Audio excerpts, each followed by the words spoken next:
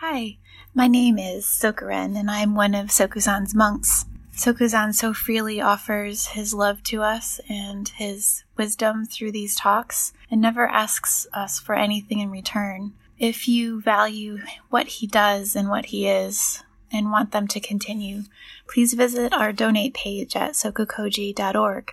Thank you. Greetings.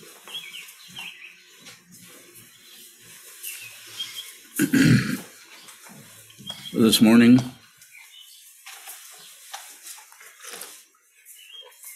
Dharma talk titled is basically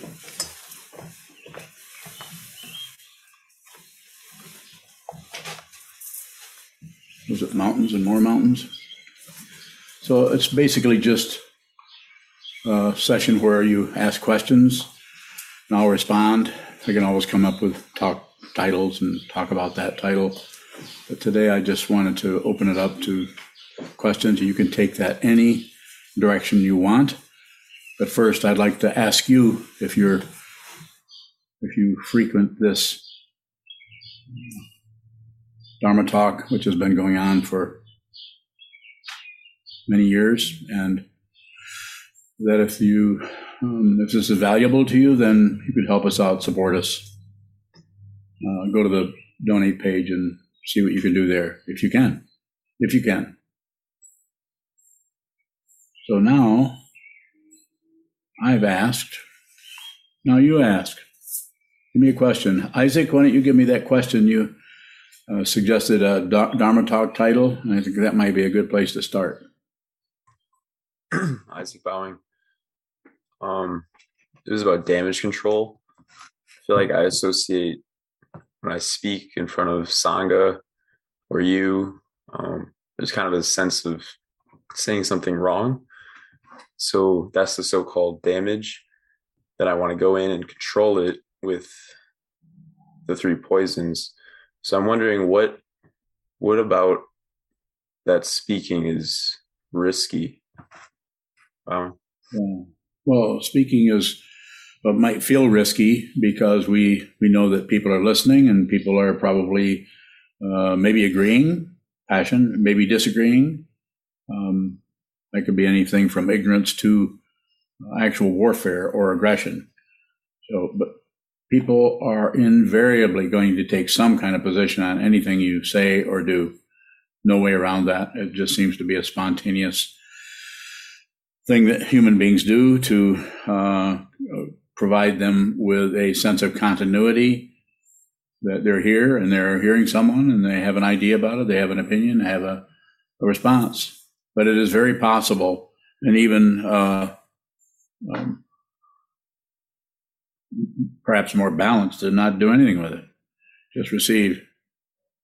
As I sometimes often say, and I'll say now, you don't have to study you don't have to understand the Dharma, but you have to study it. You're going to be on this path. Trying to understand it based on your presumption about what understanding is could actually create problems. So, do you have a further question? Isaac Bowing. So, like after I start speaking, it's like the floodgates of negative thoughts kind of just open. Yes. And are those negative thoughts more valuable to observe than neutral ones or positive ones? So I think to try to find out if there's some kind of more value here or value there, this is a form of, this is actually the language of ego and the language of materialism to try to get an advantage, to get ahead, to get more. So they're all thoughts, they're all emotions, they're all just that. We tend to personalize them by making one better than the other. Or I shouldn't be saying, or I shouldn't have said that. I shouldn't have asked that question. That would be like me getting up here, giving a Dharma talk, and then after the Dharma talk thinking, I really shouldn't have said it that way. I should have. Let me help you a little bit here. You may be surprised because you might feel that I need to work on these talks quite a bit. But I don't have any regrets about it. Not at all. Even if I miss sometimes on occasion because I'm not very adept at memorizing all these words. Sometimes I'll misquote something. That is not a mistake. And if you don't know what I'm talking about, you should ask me, and I will endeavor with concepts, because that's what I'm trapped in, just the same way you are. Attribution of wrongness to an identity just strengthens that identity. It's just as strong through being wrong, shame, as it is through being right, pride. Take your pick, or don't take any pick. Don't pick anything, but just have a willingness to just be with whatever you're producing. And in that way, what is important in that area is the awareness around that, the awareness that sees the differentiation and desire that is that we wrap ourselves up in, like a ball of yarn or something. It's just like a prison of our own thoughts and ideas and beliefs and right and wrong and should be and shouldn't do. More? Isaac bowing, not right now. So I'd say on top of what I was responding to there, I would say just observe it. Most important thing, if you want to know something that's important, is just observe it, just receive it. Just like weather. You don't have to deliberately depersonalize it, but you can put a little bit of a tether or a little bit of a line on going in and criticizing it or shutting it down. Take some time to do that. Years, not months. Other questions? Kevin bowing. Kevin. A few talks ago, you said something about in Shikantaza that whatever our eye rests upon is ego. Could you explain what you mean by that, bowing? I'll try to. So I was just using that as opening the eye mind has an eye spot. And I was just using that as that has it resonates with that kind of situation. We always look at whatever we look at, we're ignoring everything else. This is what the ego does. It fastens on something and demands or likes it or doesn't like it or is indifferent to it. But it's right through that contact. And that area is pretty much controlled by the self-centered aspect of the mind, the seventh consciousness, that part of the consciousness that is paranoid about everything. And so when I teach opening the eye mind, I say, find a spot basically in the center, look at that, and then you can move your awareness spot anywhere through different approaches that I've listed. There's probably half or a dozen or other ones that you could invent yourself, moving around in the awareness. So to fasten down on something and look at it is the very nature of ego, is to fixate. So this doesn't mean you can't look for look in your drawer and try to find a soup spoon. Of course, you're going to have to look at that. But that kind of looking is totally situational and doesn't involve some kind of self that's trying to get something, control something, stop something, start something. There's no particular agenda about it other than I'd like to have a soup spoon rather than a regular teaspoon.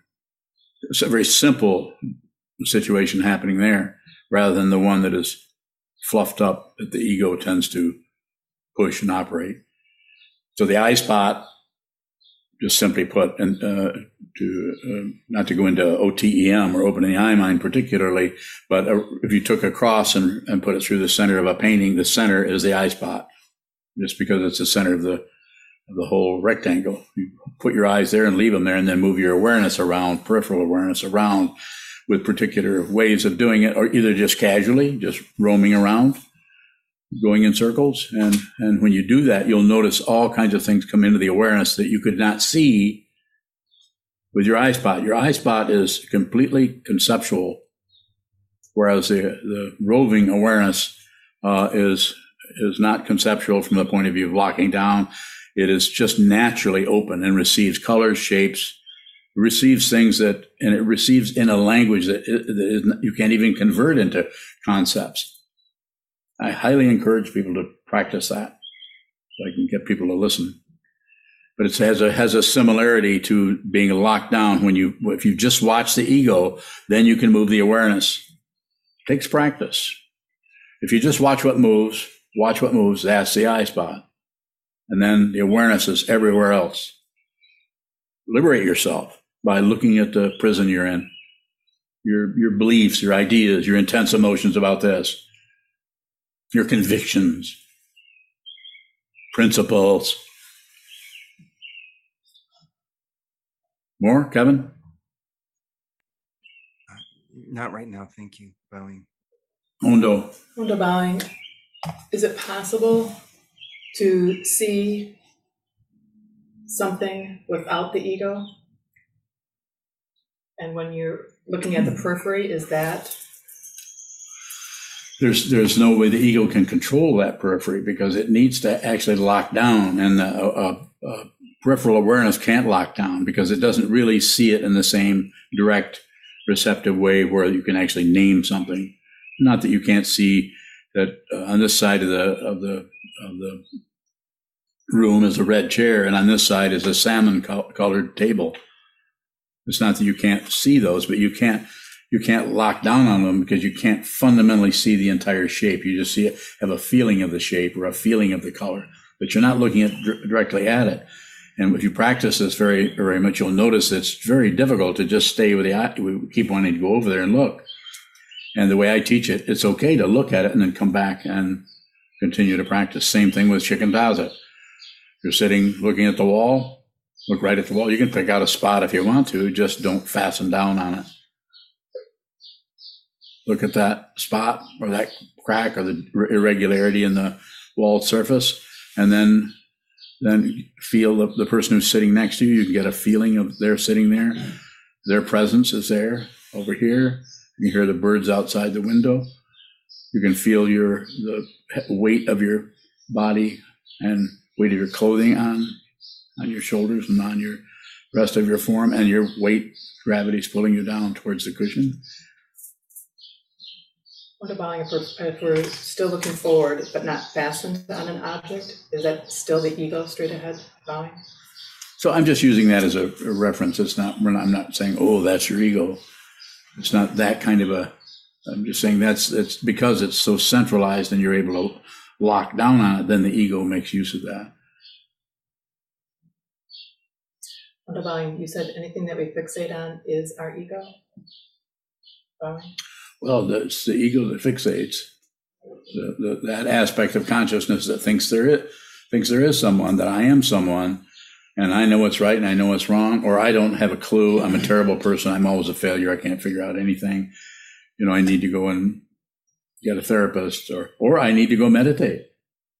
The issue is that there are kinds of meditation that will actually reinforce that structure, and then there are kinds of meditation that will lead you into the common word to use here is the truth or reality. What about in a Dharma talk, when listening to the teacher? What about it? If we're fixating on the teacher, if we're trying to listen, is that the same thing as fixating? Not necessarily. You need to listen. So you're listening. It's just that you don't need to understand it as it's showing up necessarily. Just receive it, and that way that it will enter your mind stream in just the way that it needs to, situationally. I know this from experience, having listened to lots of Dharma talks, and come out and have no idea what was said. Goes on bowing. Go ahead, Kozan. A lot of times you say, give it your attention. If we use a simile that a mind is like a child who is demanding attention, sometimes it seems like it's good not to ignore them, but to give them the attention they're demanding seems to make it worse. So how can we give when our mind is being loud? How can we give it our attention without empowering that to do its antics? Thank you for the question. You are mistaking empowerment. You are replacing the actual attention for empowerment, and that's ego language. Ego is trying to not be somebody who's trying to empower something. And that and it takes a lot of courage to look at the crap in your mind without wanting to do something about it. So like your question actually is saying that you're trying to find some way to, how can we do this without that happening? And I would say that needs to happen. Don't stop it. Sit down and just receive the whole 9-course meal, the whole 9, what is it, yards? Receive the whole thing.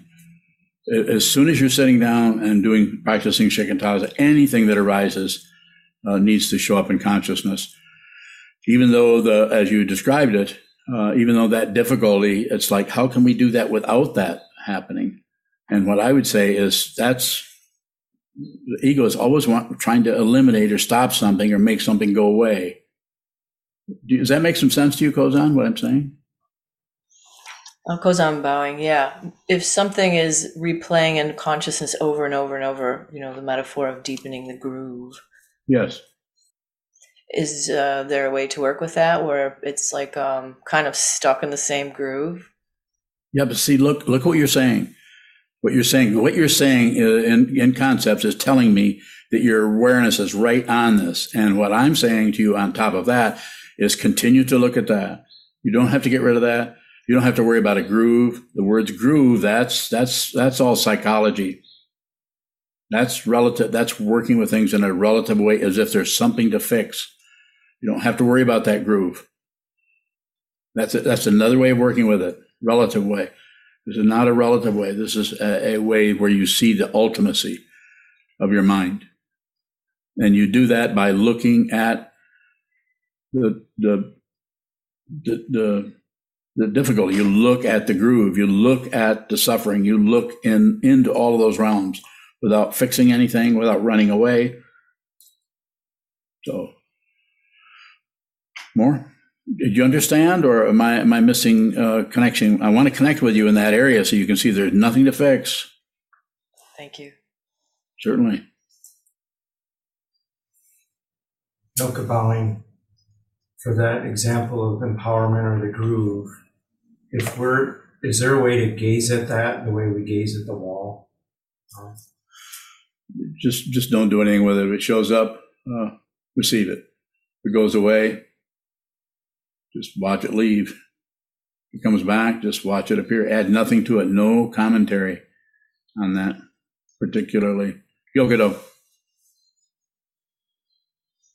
Yogido bowing. When you were responding to Isaac, you said you didn't regret any Dharma talks or anything you said in those talks, and that there were no mistakes. So when we apologize, and I've heard you apologize, what are we apologizing for? Bowing. The idea is to be polite and to apologize for hurting someone or bumping into someone. It's just an apology. When I say, you've heard me say, apologize once, that means you really you bumped into somebody, you spilled somebody's spaghetti on the floor. Oops, sorry, I'm sorry about that. Say it once, that means you really mean it. But if you continue, that means it's more about you wanting to get let off the hook, wanting forgiveness. Forgiveness, I hesitate to say it this way, but I don't know how else to say it. It's just bullshit. You don't have the right to forgive anybody. Not that you can't do that. It needs to be very simple. Some people build this thing way up where you have to forgive, and you have to forgive how your father treated you. And no, you don't. You don't have to do that. That doesn't mean that you write it off and that person kind of gets off the hook. I don't mean that. I'm just saying be very careful about that. When I say be careful, be very aware of what your intention is there to become this wonderful person who's able to forgive all the wrongdoers. That's ego. Big time. So a little bit. Either one of those. Either, I'm sorry. That's okay. Don't worry about it. That's you're good. We're good. I'm not talking about those. I'm talking about where we make some kind of trip about being all forgiving, and we try to train other people to be forgiving. Or if you want to do that, then go ahead. Perhaps I'm wrong. I probably am. Relatively, I am wrong. Relatively. but I'm not teaching that. There are people who are doing it. Maybe you need to talk to them. Is regret extra? I think a regret is it's so wound up in the particular story of what is happening with you and how you're working with your mind and how you're working with your activity in the world.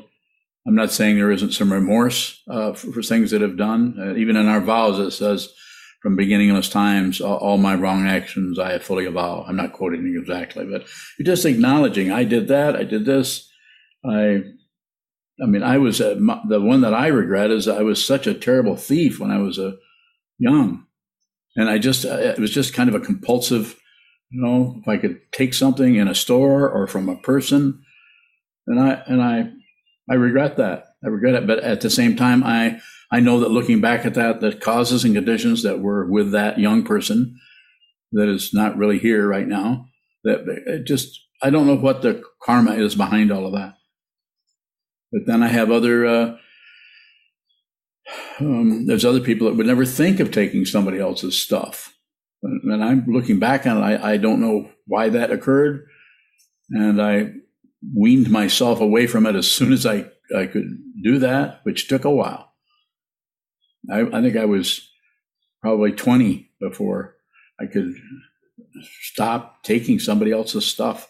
It's very hard and very painful to look back on. So there's some regret there. But also I know, because I have an understanding about what this whole dynamic is, being a human being. Otherwise, I wouldn't be sitting here with a teacher if I didn't have something to say to you about training your mind. And I do. And if you are here, then you probably are interested in hearing this. So there's nothing to fix. There's nothing to fix, but we could slow down and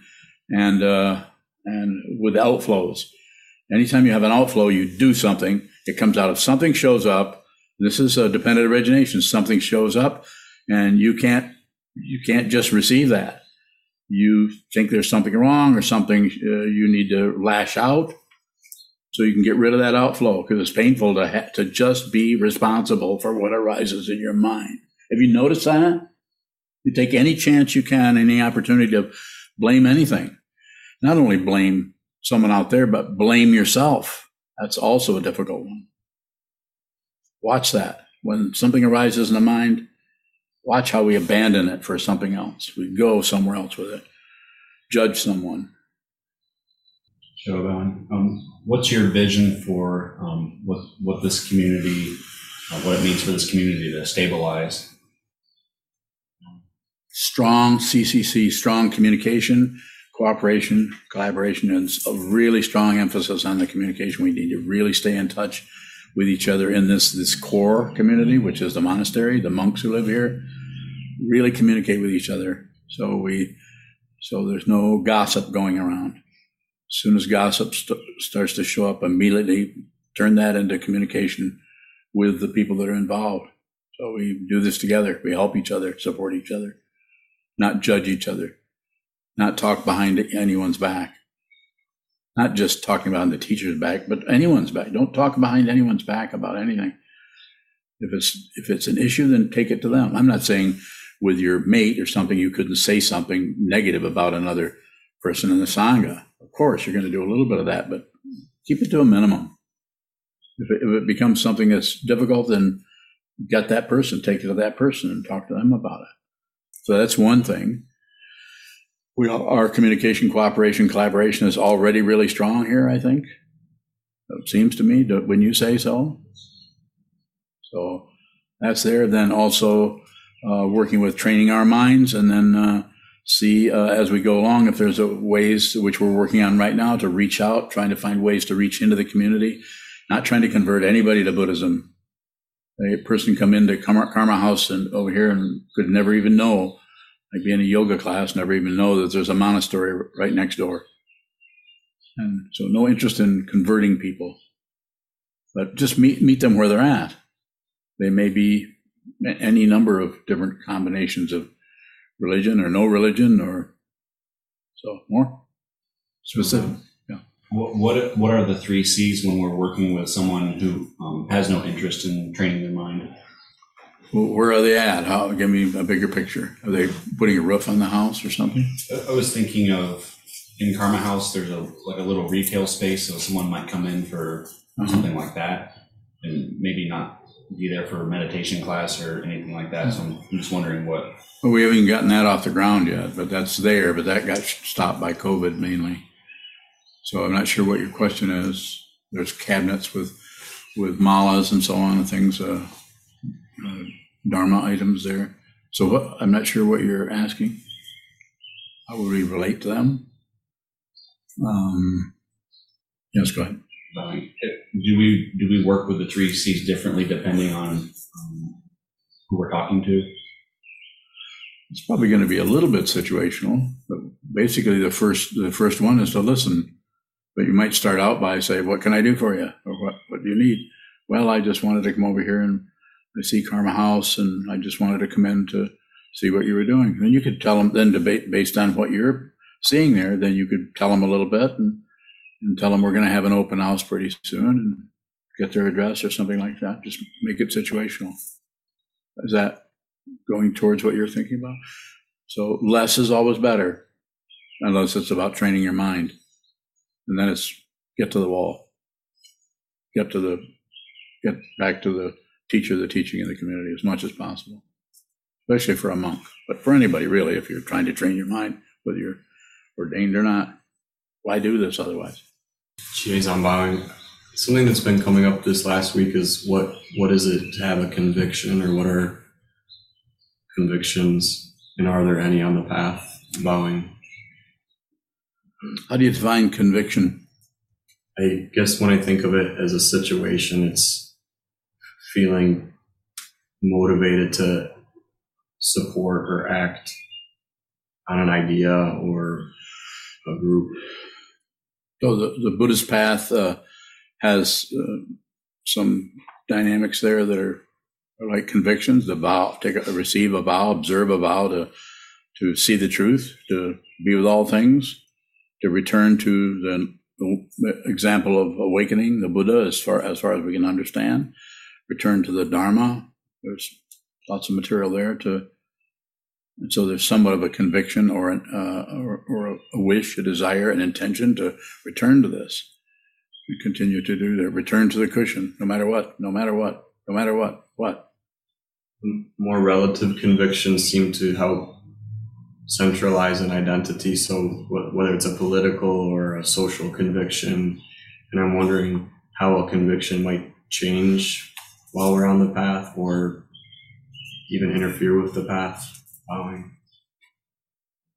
Can I ask what are you looking at there? I'm not sure. It could be anything from bodily autonomy, the right to bodily autonomy, or policing or war or equity, and those things feel like we have to support them because people are being hurt. And I'm just wondering how our relationship to those situations might change through sitting, or if we're clinging to those convictions, if they could actually take us away from the path or interfere with training the mind. Bowing. Oh, they probably could. So as we've been saying, everything is dependently arisen, so there's no solid identity anywhere. It just it seems it's a very powerful illusion that you are somebody going somewhere, because you don't wake up in somebody else's body in somebody else's house, unless you might. I think that would be kind of a shock. But there's a continuity to life that helps us identify with this person. Even though we're changing all the time, getting older, still there's a continuity there. But is there a solid, actual identity there? And so we quite often get our identity from having a conviction. And then we have that in here. Then we have this conviction. Then we have another conviction. We have another. It's a very similar situation in the Buddhist path. Is we need to have some kind of a structure. We need a place to meditate. In this situation, we have a monastery, one of the strongest environments you could have for meditation. But people have a room in their house where they meditate. They might even have a zendo, or they might just sit at a cushion right next to their bed. lots of different structures there. And each person is going to do that however it shows up situationally. And I remember years ago when you've been here going on 11 years, I think. And is that true? 10 years this spring. Okay, Yes. 10 years. So I remember years ago you were thinking about going in the Peace Corps. I mean, you were living here. You've been here about 2 years, maybe. It was within the first year of me being here. Okay, and you were thinking about doing that, and I think I stopped you, didn't I? Or didn't I? I'd broken my back, and they wouldn't. Oh, something else stopped. They wouldn't. I didn't qualify because of my injury. Oh, then I was just thinking about stopping you. Had that my back not stopped me. Yeah. So, and I probably wouldn't have talked you out of it particularly. I would have trusted whatever you wanted to do with your life. So, causes and conditions that are changing are just, you just need to watch those, observe those as much as possible, and not believe them, disbelieve them, or shut down on them. So then we can, because all of those things are changing slightly all the time, because causes and conditions are not static. They're in motion all the time. They are so much in motion. Everything is so much in motion that it looks like nothing happens. If you see dependent origination, that's how it looks. It doesn't look like anything is happening, because everything that seems to have a particularity comes from picking and choosing. And if you stop picking and choosing, then you see everything. And it's not a big whoop-de-doo event either. Nothing to brag about. So going back to your question, I would think that it could. Things that arise in we've had people come here that look like they were going to stay here, and then things happened in their life that took them away, and they're gone. They may be practicing in another place under another teacher. Nothing particular to correct there. Is there something else in the question? Does the priority change as we begin to formalize our relationship to the path through Jukai or ordination vowing? What do you want to know? If there should be any intentional moving away from certain things that we've been engaged in and prioritizing that energy into the path if we're beginning to take vows. Okay, I think it's very situational, that some people can continue to operate in different ways. We have people here that none of them are here because they're all doing something else. And that something else, you could look at a situation like, well, they have to do that because of this and this and this. And then the other person, well, they have to do that because of this and this and this. So there's justifications for not being here. But so I'm not sure if that's where you're going. Should people stop doing that or stop taking a vacation or something? Or? I'm thinking about just that mentality. Well, I'm not about to give up that view for the path, or I have to be. I can't stop. Fighting for this or for that. I see. I just think it's so situational that some people. I even say, if you want to join a movement, go ahead. You can still meditate. If you're a monk and if you're someone I've ordained, you need to talk to me first. If it's something you want to do that I don't want you to do, I will ask for your robes back. Say, here, I'll keep these. You go climb Mount Everest, and when you get back down, if you do get back down, then come back and we'll retake your vows. We've done that, I think, with one person. And that was, it didn't work out as well as I would have liked, because they came back and then they left again and never talked to me again. Is that wrong? No, they're doing what they want to do, but it's their life. They're the one, it's their body-mind complex that's going back into the elements. Go ahead. Do whatever you want with your life. You do whatever you want. But if you want this path, it's going to take some dedication, some devotion, and some intention. You have to intend to do this. And it takes a while. And it's not required. I'm not requiring this of anybody. I'll continue to talk to any person, even if they only meditate 3 times a year. It's up to you. You have to do it. Jesus line. You sometimes quote, I think, Trungpa Rinpoche saying the best relationship is no relationship. Yes. What are you pointing at with no relationship? What is he pointing at? I have no idea. I know what I'm pointing at when I say it is the relationship between yourself and someone else is an illusion. But don't believe that. Don't even bite down on it. Don't even try to unpack that and figure it. You cannot figure that out. That has to be seen. And the way it is seen is that there's no solid self in this skandha that is yours or anyone else's. So when we say, well, I need to work on our relationship, well, maybe a little bit. When I say sit down and have a face-to-face interview, either with the teacher or with another Sangha member or with your partner or something like that, I just think that's about communication, and how that shows up may reinforce the illusion of a relationship, and it may start to cause it to come apart. This may or may not be helpful, but any relationship you're in, you'll notice is constantly in flux. Sometimes it's just great, and sometimes it doesn't work so well, and then it goes another way. But what is it in the relationship that doesn't change at all? What is it in any relationship between you and another human being that is based on passion, aggression, ignorance? I like it. I don't know. You shouldn't have said that to me. Well, when I did this, and then you said, but you get to do this. But now look how you're all upset because you know what I'm talking about. All of you do. We do this constantly. It's a wonder we're not all in the insane asylum. Well, we kind of are. The world isn't a huge, what did Trungpa call it? Emergency room. If you're a bodhisattva, the whole world is an emergency room. And we're not saying don't do that. I'm not saying don't, but be aware of the way outflows. Something arises, totally your responsibility to receive that. Nobody poured this crap into you. But what do? We abandon what arises because it's uncomfortable, and we blame. Or we blame. Or we blame. Or we figure it out, or we calculate, or we have a description of why it's arising.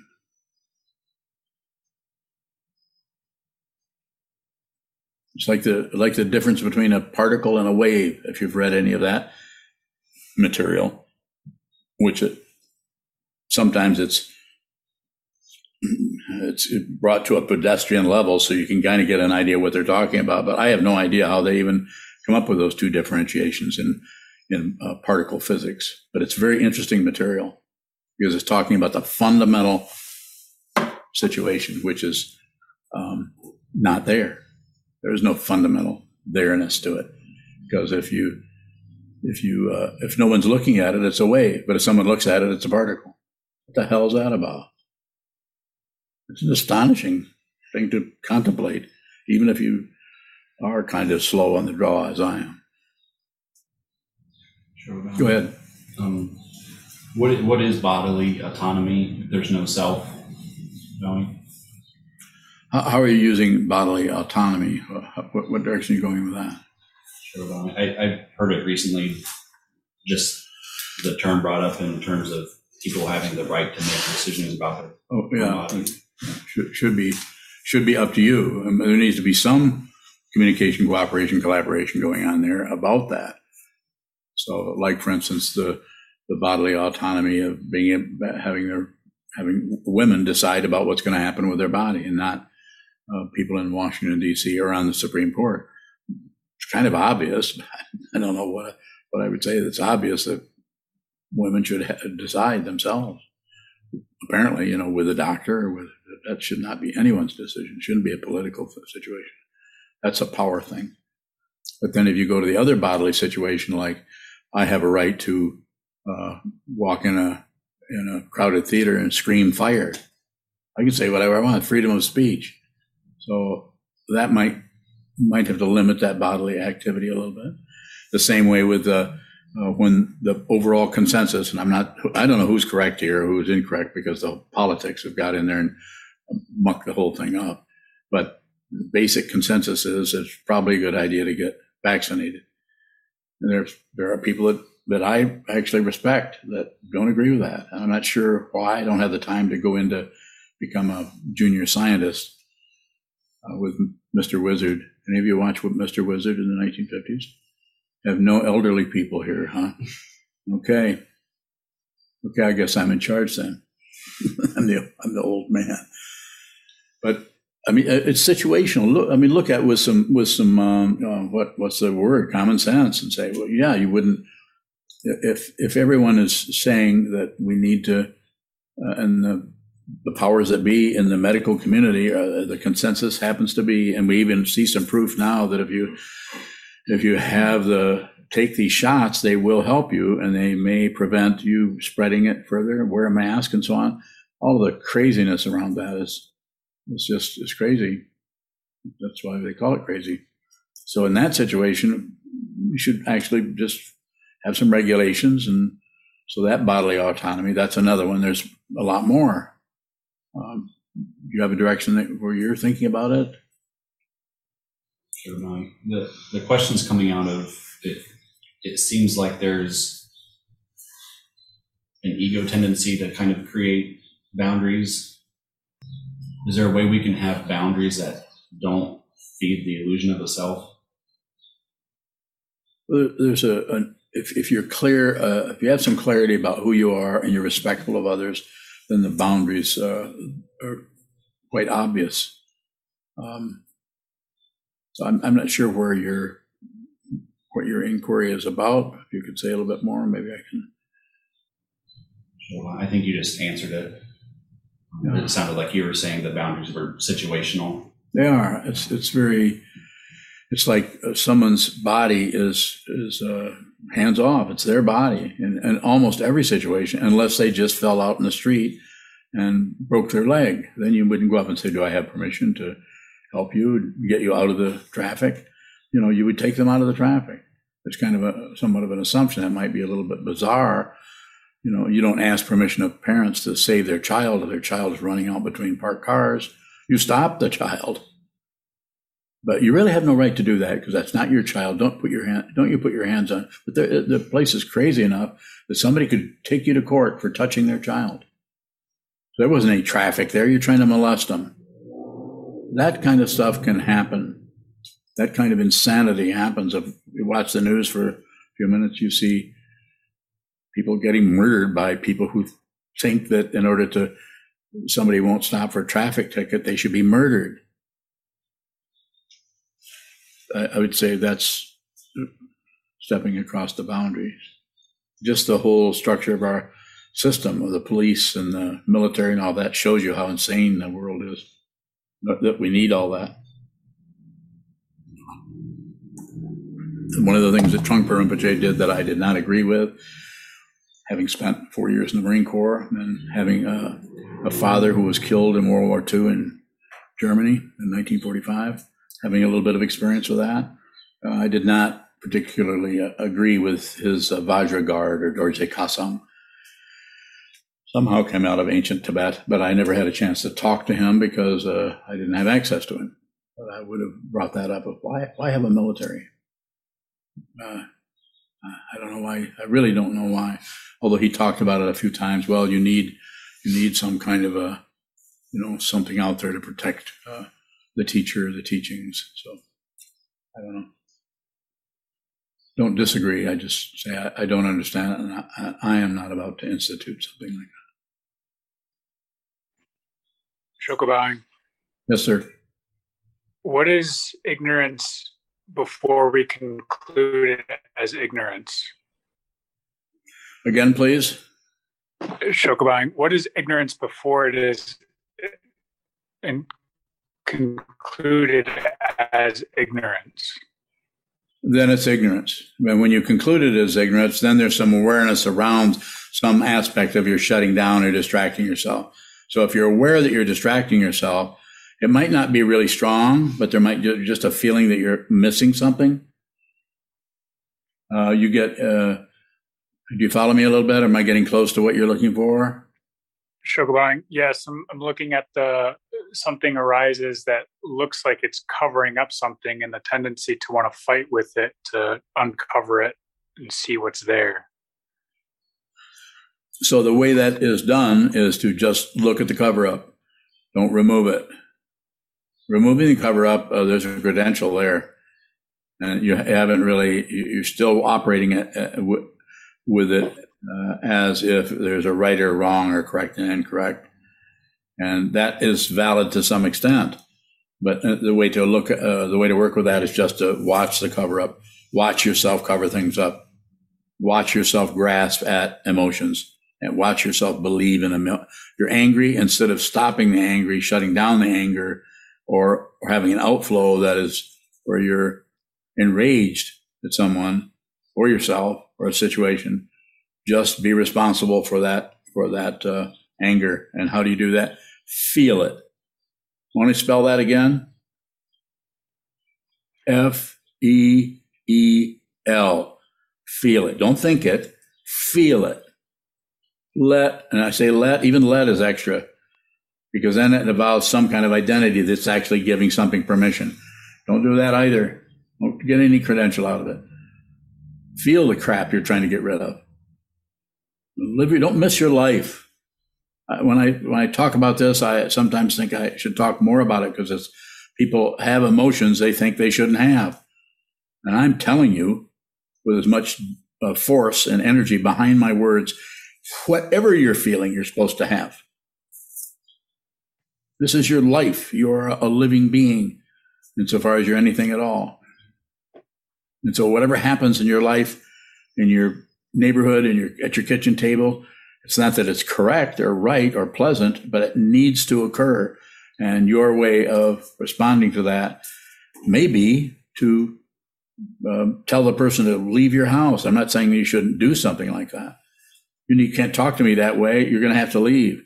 I'm not saying that shouldn't happen, but there needs to be some kind of strong ability or practice where you're practicing receiving your thoughts, so that when life starts coming to you in the form of its very solid thoughts, called other people, situations, receive it, observe it, look at it, consider it, give it a little bit of the benefit of the doubt, unless it's an AK-47 pointed at you, and then you might want to run. So there are variations on that theme. There's not one standard that you should do, but you could consider when something arises in your mind stream as anger, passion, aggression, ignorance. You could consider just watching that and treating that as sometimes what we call a Dharma gate, where there's something, if you look at it, you don't push on it. You look at it, you don't pull on it. You look at it, you don't distract yourself to some other thing there. You just observe that and see if it opens. If you look at it clearly enough, it stops becoming a gate. It's only a gate because of passion, aggression, and ignorance. Jishin bowing. Following Shoka's question and your answer, do we have to first conclude before we become aware of something? Bowing. Conclude? Yes. I'm not sure I follow. Conclude. You said to Shoka that before concluding, it is ignorance. So for something not to be ignored, do we have to first conclude and then become aware of it, that it's not ignorance? Bowing. No. So I'm saying I might have missed his question. Maybe you understood his question and I didn't. But I understood it to be ignorance that we are aware of, and ignorance that we're not aware of. Ignorance that we're not aware of is just that. It's the basic ignorance. One of the profound forms of ignorance that we can address here right away is ignorance of there being no self, the actual belief that there is someone in the skandhas, there's some person here who can win or lose, live or die. The identification with the body. And so the other kind of ignorance is that you're more aware of is when you know you are distracting yourself deliberately from something. When you're talking to someone and they're talking and you just realize that you've not heard the last 3-4 sentences they've said. You just ignored them. So you might be aware that you're ignoring them. you may even come back and you say, you know, I was daydreaming. I was daydreaming when you said that, or ignoring. Excuse me, could you repeat what you said? And most people would say, yeah, I think so. I think I can repeat part of it. But that would be an ignoring that was, that you would be kind of in retrospect and ignore that you just shut down on that. And I think that's where Ashoka is going with it. Ashoka, did I get close to what you were looking for? Shokabang, yes. I have a question further about that. When you talk about feeling deeply, what does it look like to feel ignorance deeply?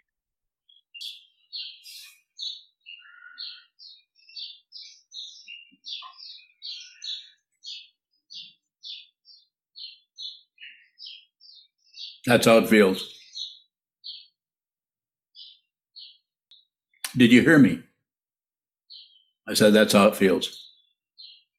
Shokabang, in that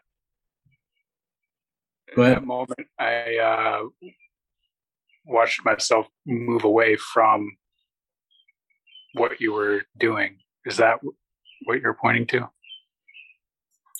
If that's what you saw, yes. I teach out of this. I don't know anything. I don't need to have that to teach. If something comes up I need to talk about, it'll appear. If it doesn't, then I don't look for it. What does it look like to act out of no self? You won't know what you're doing. You won't have the cooperation of your self-centeredness telling you in the back of your mind, this is okay, just keep going. You know, you got this. Or be real careful here because I'm not sure what's going to happen next. You'll have that little chatter, subconscious gossip, as Trungpa used to call it. That commentary, constant commentary about right and wrong. Should you, shouldn't you? Is this right? Shouldn't you do this? Shouldn't I do that? What's happening here? What do they really mean when they say this? And a constant reiteration or commentary or elaboration on everything, constant elaboration. And what it looks like is not much is happening. You just function. This doesn't mean you don't try to find out where you put the fork at when you're getting ready to eat and you thought you set the table and now you can't find the fork. Sure, I set that down. Doesn't mean that you don't directly approach anything as something you might need to think about a little bit situationally. And so things come up situationally and you relate to them very directly as they are and not abandon what's arising for what you think about it. What do you think about all that? What do you think? What do you think about what I'm thinking about, what you're thinking? It's an incredible elaboration. We call it society, or we call it a conversation. Next time you have a conversation with anyone, put it on receive about 90% of the time and see how much, see what the intention of your intention is, other than to try to receive, but also the intention of the speaker. If they're just filling the room up with their language about their busted piano bench. Augie Bowing. Augie. Going back to Juzan's question about relationship, if it's a kind of illusion that there are separate people in relationship with each other, is it an illusion as well that there are separate people conscious of each other? Bowing? Well, they're conscious of they're conscious of the other human form, but when they see that they are aware of their assumptions or ideas or projections and their beliefs and their opinions about that person. So you're always relating to projections of your own mind until you're not. You're in a relationship. How's it working for you? It's working. Good. But in another direction, maybe you've said that we don't have individual consciousness. You've said. I'll say a little bit. They individuate based on the belief in an ego. If you believe you are somebody, then you have access to consciousness because it doesn't belong to anyone unless there's a body-mind complex that aspect of the consciousness that is showing up through the eyes, through the ears, nose, tongue, body, mind, thought process, through the brain, through the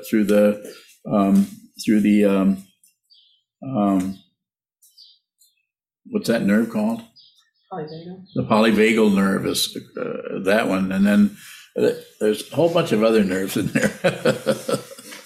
But I don't know much about them. I just know they're there. But what I'm saying, it's difficult to talk about it because it's both. It's somebody, and it's not somebody. So it's somebody. The identification of a body-mind complex as being somebody is very powerful. And we when we have a conversation with someone, we think about what we're thinking about. I'm thinking about what you're thinking about, what I'm thinking about, and we just build a whole structure of that we call a conversation. So it's not like it's not the emptiness of absence. It's the emptiness of a self. So there is something there, but it is not separate. It is consciousness itself, and it's not. And it can do whatever it needs to do. It can shrink right up into what you're looking at, and it can expand infinitely. And it's not there's no ego there who's thinking, oh, how wonderful I am. I just realized I'm a supernova, a black hole, and the moons of Jupiter all at once. How amazing. I never thought about that before, but now that I'm thinking about it, why not? So it's not that, it's even more than that. It's more astonishing than just a bunch of items in space. It's more profound and vast. And it's also minute and singular and on a point at the same time. That's why this, mentioned earlier, the idea of an observer in physics has become very important. As perhaps you know, any of you have dabbled around in that. And I think I said earlier, it's a wave until somebody looks at it, and then it's a particle. It just shows you the fundamental nature of everything is unreal. I got about 20 more years here before I reach 100. So if you have any more questions. Jihin Bowing. Go ahead. You mentioned a few days ago something about the force of gravity, and you left us with the question whether the force of gravity is actually about pulling us down or pushing. I'm wondering whether our view or perspective of our situation is changing, depends on the huge force like this, whether that force is pulling or pushing. So I think it's doing both. It's interesting, though. It's an area that you can't, because we're so used to it. Gravity, you know, from the time you were 6 years old and jumped from the top bunk of your bunk beds, you know, gravity. I was quite perplexed at that when I was very young, that there even could be such a thing. But I'm pretty convinced now. So I don't think those two things are separate. It looks like when I say gravity only pulls, actually that's untrue. That's just how it appears. Maybe it's pushing. Maybe it's doing both. There's no one that can really explain what gravity is. They can talk about it and sound very scientific, but do you happen to know what gravity is? You just called him a liar? It's a big secret. I'll take one more question if there is one. If not, we can go ahead and close. Wulong Bowing. Wulong. Talking about no relationships. How do you know I'm sorry, I'm formulating the question in a relationship, how do you know when things are falling apart, if it is the concept of relationship that's falling apart, or if that is reinforcing the concept of two people in a relationship. Okay, I can say a little bit about it, but when I'm using concepts, it's difficult to talk about something that you have to perceive. It's like I'm going to try to, you never heard a cardinal, but I'm going to describe what they sound like. Impossible. I can't do that. I mean, even though I have a wonderful voice. Okay, maybe I don't. I was hoping to get some agreement. So here's what I'm going to say to respond to that. That if you ask about how do you know if it's falling apart, I can address that. You'll know that it's falling apart when you are talking to someone and you're in a relationship with them, to use the conventional word, and you see that you're not there. You see that it's just them. There is no relationship. Your heart breaks about them. And even though there's no heart, there isn't anyone else. Everything is, even the otherness is empty of other also, but it starts by falling apart here, and then eventually it falls apart there, and then you have, not only you have Anuja Samyak Sambodhi, but complete wisdom, but you also have compassion, which is not a feeling. Well, on bowing, can that falling apart also look like everything breaks your heart in that moment? Of course. Exactly. Yuhong bowing. So my question is, how do we know we are ignored? If we are ignored, how can we ask bowing or not ask bowing? How do we know if we're ignoring something? How do we know we are ignored? Somebody ignored us.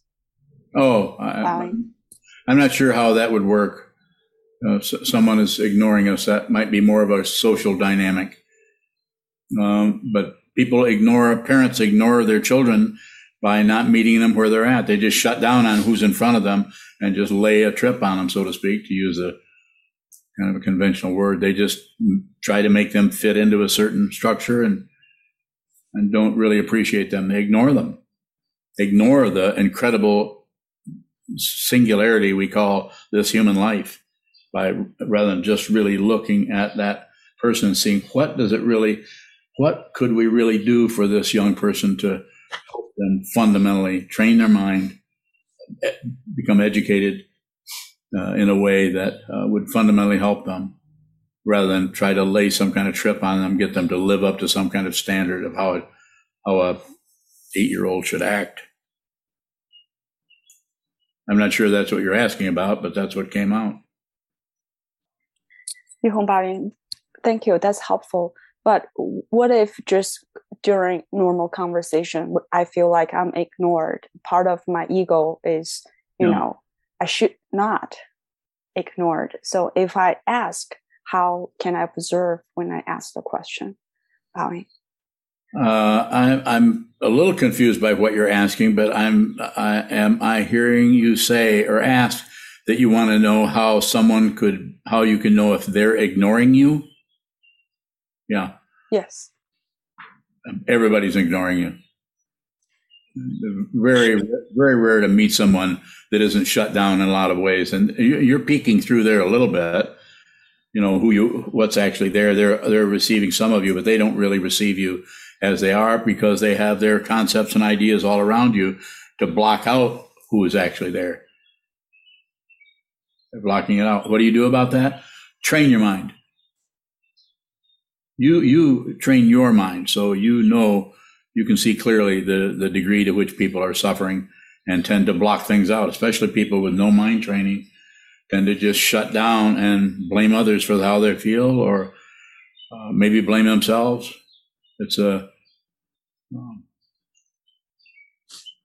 whole societies have structures and mores and rules and laws that set up a structure so you can't really get to know who you are. You're too busy trying to live up to other people's ideas of how you should be, or how you should act, or what's valuable, what's not valuable, who you should vote for.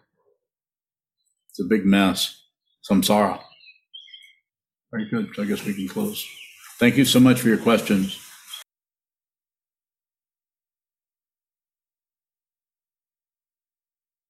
Hi, this is Chiezan, the prior at Sokokoji Buddhist Monastery. Sokuzan offers these talks without expecting anything in return. If you value these talks and would like them to continue, please visit our donate page at www.sokukoji.org. Thank you.